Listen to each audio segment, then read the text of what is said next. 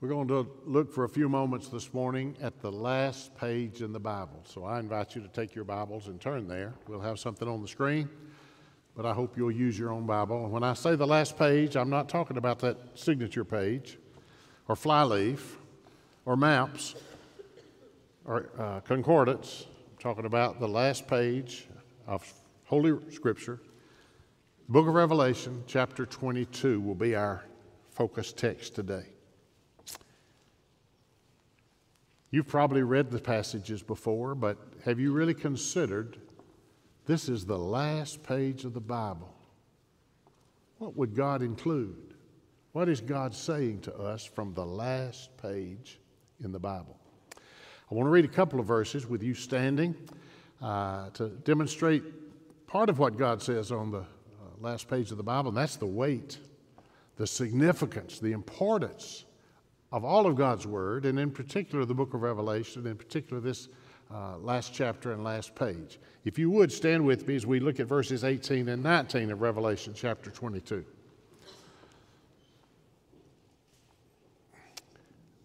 John, writing from the island of Patmos, you'll remember, receives this information, this message, and now is encouraged by it and passing it on to others to be encouraged and instructed. And here's what he says concerning the weight of God's Word, and in particular, this portion we're looking at today. I testify unto every man that heareth the word of the prophecy of this book. If any man shall add unto these things, God shall add unto him the plagues that are written in this book. And if any man shall take away from the words of the book of this prophecy, God shall take away his part out of the book of life and out of the holy city and from the things which are written in this book. If nothing else, on the last page of the Bible, God is saying what I say here is unchanging and unfailing and absolutely critical and important. Give heed to it and let your life be shaped by it. Don't do anything to change it or to rearrange it. If nothing else, that's what God is saying. But there's much more, and we're going to look at it today. Please be seated. There are many ways to think about the Bible. The Bible is an anthology, a collection of various books and authors and writings and styles through about a 1,000-year period of time. The Bible is a library. You can find something on almost any subject in the library. The Bible is certainly history. You've heard it said before, I've said it before, and I'm sure you've heard others say it as well. It's not only history, it is His story. From the first pages of the Bible, where Jesus is a part of the creation, to the third chapter of the first pages of the Bible, first book of the Bible, where Jesus is promised to be the seed of a woman, but who's going to crush the head of Satan, the serpent, and gain the victory and provide salvation. And all through the Old Testament, it's an anticipation and a preparation and a symbolism of the coming of Jesus. Then you turn the pages of the New Testament, and there in Matthew, Mark, and Luke in particular, the story that the one who has been promised has come. It's his story, the birth of Jesus, the life of Jesus, the ministry of Jesus. And then the remainder of the New Testament continues that with the interpretation of the life of Jesus and what the message and the accomplishment of Jesus means for believers all throughout the rest of the New Testament. So certainly, the Bible could be described as history, His story. You've heard me say before, and I'm sure you may have heard others say it as well, another way to talk about the Bible, though, is this is God's love letter to me, to you. God's love letter to the human race. It's really one document. It has one source and one voice, and that's God. It has one audience, and that's humanity. And however God chose to speak, whether it be through a prophet or through a poet or through the life of Jesus or the words of Jesus or the Apostle Paul, however he chose to do it, he's communicating his message of his heart of love for the human race. So the Bible is a love letter. Well, what do you put on the last page, the last paragraph of a love letter? My wife's not in this service. She was in the earlier service, so I embarrassed her. Well, I'll do it again. And y'all can tell her I talked about her, okay? I've only written love letters in my life to one person. That's my wife. In 1970, we both lived in Birmingham and were dating, but I got called to a church in South Alabama for the summer to be a summer youth director. And back in those days, it was snail mail. Now, youth and children in the room, young adults in the room may not have any idea what we're talking about, but the old penmanship on a piece of paper, and I put it in an envelope, put a stamp on it, take it to the post office and mail it. And I wrote love letters, 3 or 4 pages every day. And Sharon wrote me back almost as many. I would look forward to those, getting them almost every day as well. But I got in the pattern and the habit of saying what I wanted to say throughout the letter. This is what we did at our church on Sunday. This is what I did with the young people this week. This is what I got planned. This is how I'm feeling, all those things. But all through there, I'd remind her that I love her, I love her, I love her. I'm coming back at the end of the summer, and we're going to get married in a few months, and I'll see you soon. But on the last paragraph, when I came to the end of that love letter, I didn't put anything new in there, but I went back and took what I'd already said and said it again. Sometimes in those big letters, if I had a red pen in red letters, I want you to remember that I care about you, that I love you, that you're the only one for me. I'm being faithful to you, and I'll be back as soon as I possibly can. You put important things on the last page of a letter, and in particular of a love letter. Well, if this is God's love letter, what would he put on the last page? That's what we're going to look at today. If you take notes, we've already read a couple of verses that just give an amazing statement of the weight and the significance of all of God's Word, and in particular this Word.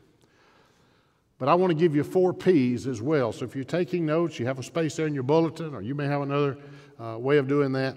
But I'm going to give you 4 P's, and we're going to find the essential elements illustrated and provided throughout this last page of the Bible, Revelation chapter 22. First of all, on the last page of the Bible, God gives us the last promise. And we're going to find it in verse 7, again in verse 12, and again in verse 20. So look with me just quickly, and I'm only going to read the promise. There's some other significant information in each of these verses, but you'll need to look at them for yourself. I just want us to look for the moment at the promise. And of course, you know what that promise is. Jesus is speaking in Revelation 22:7, "Behold, I come quickly." And then in verse 12, "And behold, I come quickly." And then in verse 20, the very last breath of the Bible, the very last sentence of the Bible, "He that testifieth these things saith, Surely I come quickly." The last page of the Bible contains the last promise of the Bible. Now, somebody has said there's 365 promises in the Bible, one for every day of the week and every day of the year. Some argue with that and say there are not that many. Some say there's a whole lot more than 365, but that's really not the point. The Bible is full of promises. But God doesn't make a new promise on the last page. He takes the promise that he's made before, and of all the promises, he picks one to re-emphasize, to restate, and not just once or twice, but 3 times on the last page of the Bible. I think he wants us to get the message, don't you? As he promised Jesus would come 2,000 years ago to Bethlehem, to die for our sins, to demonstrate God's kind of life, to communicate with his lips God's message to the world, Jesus left saying, "I'm coming again. I go to prepare a place for you, and if I go, I will come again." And that's not only that one place in Scripture, but all throughout the Old Testament. Not only does the Old Testament anticipate the first coming of Jesus, but it anticipates the second coming of Jesus. And here it is again. Of all of the promises that he could have chosen to reiterate, he reiterates that promise. Jesus Christ is coming again. Now that promise and that subject intrigues you, I know, and probably opens up a whole myriad of questions and concerns and thoughts and debates that you'd like to pursue. And I'll just tell you, I'm not going to do that today, okay? We don't have the time. I don't have all the answers. And what I told you, you wouldn't agree with completely anyway. So we're just going to avoid the debates concerning the return of Jesus, other than the fact Jesus is coming again. The first time he came was a miracle, but it was through a natural process of birth in Bethlehem. But he's coming again in the air. He's coming again supernaturally. But it will be visibly, it will be audibly, and it will be victoriously, and may I say conclusively. When Jesus comes again, a series of events. That's what we're not going to get into the details of now, but I believe when he comes again, it's going to usher in a series of events that's going to bring this world to God's final conclusion and to usher us into the future that God has for us. He is coming again, and that's the last promise of the Bible, and we need to remember that. It needs to affect our lives every day. And there it is, 3 times on the last page of the Bible. Of all the promises he could have given us, he gives us that one 3 times. Then I want you to notice verses 13 and 14, the person of the promise. The Bible is history, his story.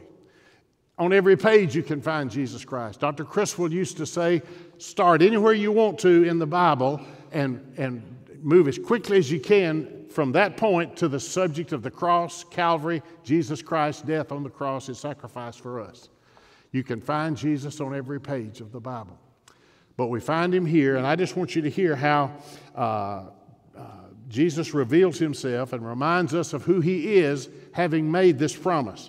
Verses 13 and 14, Jesus is speaking to John and to us, I am Alpha.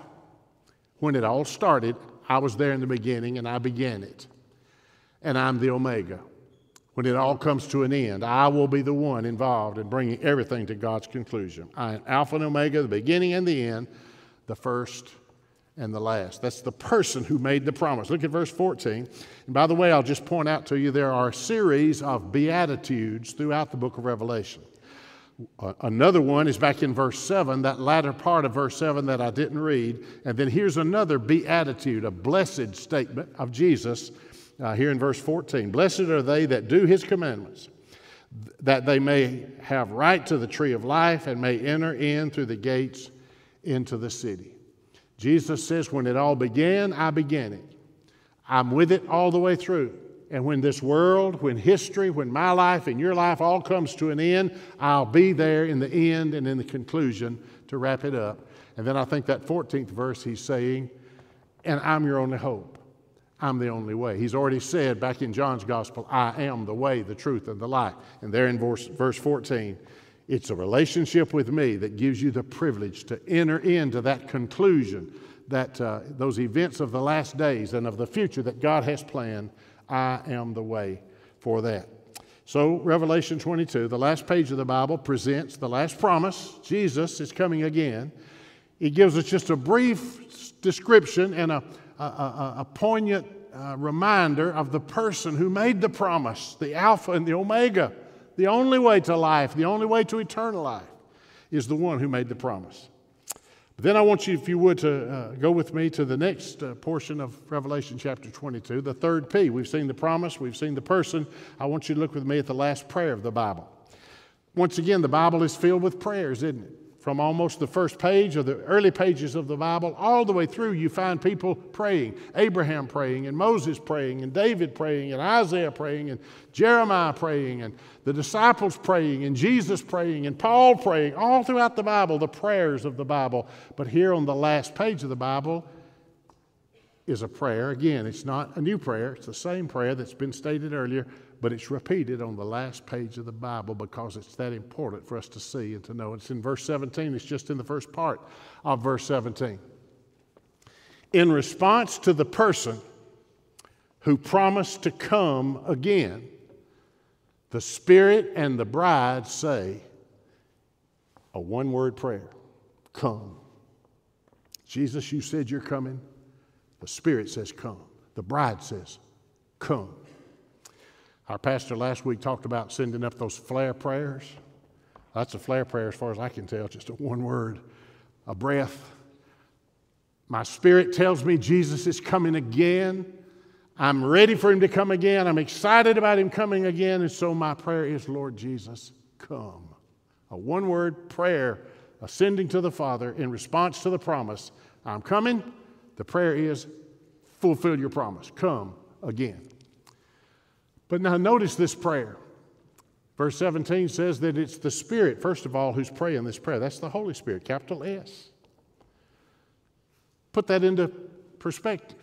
This is the third person of the Trinity praying to the first person of the Trinity for the second person of the Trinity to come, for the second person of the Trinity to fulfill his promise, to fulfill God's plan for the human race. The Spirit says to the Father, send Jesus. Let Jesus come. I can assure you there's never been a more perfect prayer than that one. When the perfect Holy Spirit prays to the perfect Father to send the perfect Son. That's a perfect prayer, and it's going to be answered. So if you have any doubt that Jesus is coming, it just seems too supernatural, it seems too stupendous, it seems too unusual, it seems too out of the ordinary. I just can't imagine Jesus coming in the air again, even as the Bible describes it. Well, if it's not true, then the Holy Spirit, who is God, has prayed to the Father, who is God, to send the Son, who is God, in response to His promise. I'm telling you, it's a guaranteed prayer. It's a done deal, because the Spirit is praying to the Father for the Son to come. But notice, not only is it the Spirit praying, but the bride. In tandem, in harmony. The bride is the body of Christ. It's believers. All believers from the beginning of time to the end of time make up the bride of Christ. The picture of the bride is the symbolism in the Bible, and particularly in the New Testament, of those who are followers of God, those who are Christians, those who are part of the body of Christ, make up the bride of Christ. So the bride and the Spirit say, come. And I think there's an important order here. You and I make up the bride. We're believers, and we're supposedly filled by the Spirit and led by the Spirit. Isn't that what's happening right here? The Spirit prays the prayer, and the bride follows the lead of the Spirit and prays in union, in tandem with the Holy Spirit. Just what the Holy Spirit wants is what I want. Come, Lord Jesus. So it's the Spirit and the bride say, come. But then I want us to flip down, if you would, to verse 20. There's another application here. John says, he which testifieth these things saith, surely I come quickly. Amen. That's the words of Jesus. That's the promise. But then look at how John jumps into the promise and responds to the promise individually. He says, amen. Let it be. Amens are not out of place at all here this morning or anytime we gather in this place, whether it's me preaching or Pastor Davin or whoever it is. Amens are a good thing. And John shows you that. When the word is true and when the word quickens your spirit, then from your lips should flow the response, amen, let it be. But then John goes on to say his own personal prayer. You see, you know the Spirit's going to pray for a perfect prayer for the Son to come. And you know the general bride, all that mass and group of believers of every space and every age, from the beginning to the end, join in. The true bride of Christ prays, come. But what about the individual members of the bride, the body of Christ? Well, John is an individual member, and he shows us, he says himself, he repeats that prayer. The Spirit and the bride say, come. Jesus says, even so, come, Lord Jesus. And some of you are familiar with the word. You've seen it used in modern day quite often, called Maranatha. Well, even so, come, Lord Jesus, in the original language could be, is a translation of words, Maranatha. Even so, come, Lord Jesus. So when you hear Maranatha, that's the prayer on the lips of John. Even so, come, Lord Jesus. Now, what I want you to consider with me here today, yes, the Spirit says come. Not surprising. Yes, the bride says come. Not surprising. Yes, John says come, Lord Jesus. But what about you? And what about me? Can you join with John and say, amen, even so come, Lord Jesus?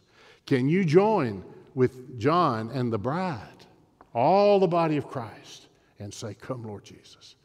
Can you join with the Holy Spirit, led by the Holy Spirit, directed by the Holy Spirit, and pray, come, Lord Jesus? Well, that opens up a big subject, and I don't have the time to pursue it today, but I want to just offer this consideration to you. You will and you can pray, if you're a born-again believer, come, Lord Jesus. A part of the bride, in line with the Spirit, praying, come, Lord Jesus. Unless two things, one or both, are true. If there's something in your life that should not be there, you cannot look to the heavens and with full faith and confidence and joy cry out, come, Lord Jesus. Because there's something in your life you know doesn't belong there. You would not want to be found. you would not want to be revealed with that in your life. And so can you pray, Lord Jesus, come? Not until you deal with whatever that is in your life. And there's where I could go through a whole list of the possibilities, but I would miss something. The Holy Spirit won't miss a thing. He's speaking to your heart today, and you know exactly what it is that keeps you from wholeheartedly, sincerely, earnestly, and urgently praying for Jesus to come and looking forward to His coming. Something in your life is preventing that. Whatever it is, you need to deal with it today. That's what the last page of the Bible is teaching you. And then the flip side of that is just the other. There's something that's supposed to be in your life. The Lord's revealed it to you. He's spoken to you about it. He's shown you that. You've even said, I'll take care of it, Lord. I'll do it, Lord. But you hadn't done it. There's something in your life that should not be, that's got to be dealt with. There's something in your life that should be, that is not yet developed, been born out, and it must be taken care of before you can join with the bride and the Spirit and with John to say, Maranatha, even so come, Lord Jesus. I challenge you to consider that today. The last promise, Jesus is coming. The person is the Alpha and the Omega. The prayer is a one-word prayer in 3 voices on the last page of the Bible. The Spirit and the bride and John the Revelator. Even so come, Lord Jesus. Well, there's one other thing back in verse 17. Not only do we find the last prayer in the Bible in verse 17, but we also find the last plea in the Bible. Normally when Pastor Davin or I or whoever here is preaching comes to the end of the sermon, we offer an invitation. Well, I'm not going to offer an invitation today because it's already been offered. It's here in the Scripture, and it's to every single one of us here and viewing by live stream. It's an invitation to every one of us, and it starts with, the Spirit and the bride say, come, so let him that heareth say, come. Well, who is him that heareth? Well, the Bible makes it abundantly clear when we're lost, we're deaf to spiritual things, we're blind to spiritual things, we're insensitive and unresponsive to spiritual things. But when we're born again, our eyes are open, our ears are open, and our minds are open to understanding. So him that heareth is a believer, a person who has placed their faith and trust in Christ and calls himself a follower of Christ. And so, to be sure all the bases are covered, on the last page of the Bible, the Spirit prays come, the bride prays come, John prays come, and then the plea is let everyone who hears. Don't just be a part of a big group called the bride and say, yeah, we the bride are praying, come Lord Jesus. No, let every individual, man, woman, boy, or girl, join with the Spirit, join with the bride, join with John's Maranatha, and let him who hears say, come. But the one who hears will not say come if there's something that shouldn't be there or something that should be there that hadn't gotten taken care of yet. Until that happens, you'll never be able to respond to this plea. So that's God's invitation today. That's God's plea to you today as a believer, as a member of the body of Christ. Let him that hears join the prayer and say, come. And then, I don't think we need a reminder, but it's a beautiful picture here of what God is like. Does he love the world? Well, look at the last thing God includes on the last page of the Bible. The promise, the prayer, the plea to believers, and then some of you may remember a preacher who's now in heaven named Dr. Bill Culbreth. He pastored at Huffman Baptist Church at one time. He pastored my home church out in Forestdale, Westwood Baptist Church at one time, pastored down in Miami at one time, pastored in Washington, D.C. at one time. When he was pastor of my home church, he preached through the book of Revelation. When he came to this verse and this passage of Scripture, it was all recorded on, some of you will know what I'm talking about, cassette tapes, okay? I know those don't exist much anymore, but that was then, back in the 70s and the 80s. And when it was done, my mom and daddy ordered those tapes, and they knew their son was a preacher boy and he needed all the help he could get and all the sermons he could find, so they shipped me those tapes all the time, okay? And I remember hearing Dr. Culbreth, when he came to this part of the book of Revelation, saying, it's as if God takes the doors of salvation, the doors of eternity, the doors of heaven, and throws them wide open and says, And let him that is athirst come. Whosoever will, let him come and take of the water of life freely. And when I think about that thirst that this verse talks about and the water of life, I can't help but let my mind go to John chapter 4 and the woman at the well.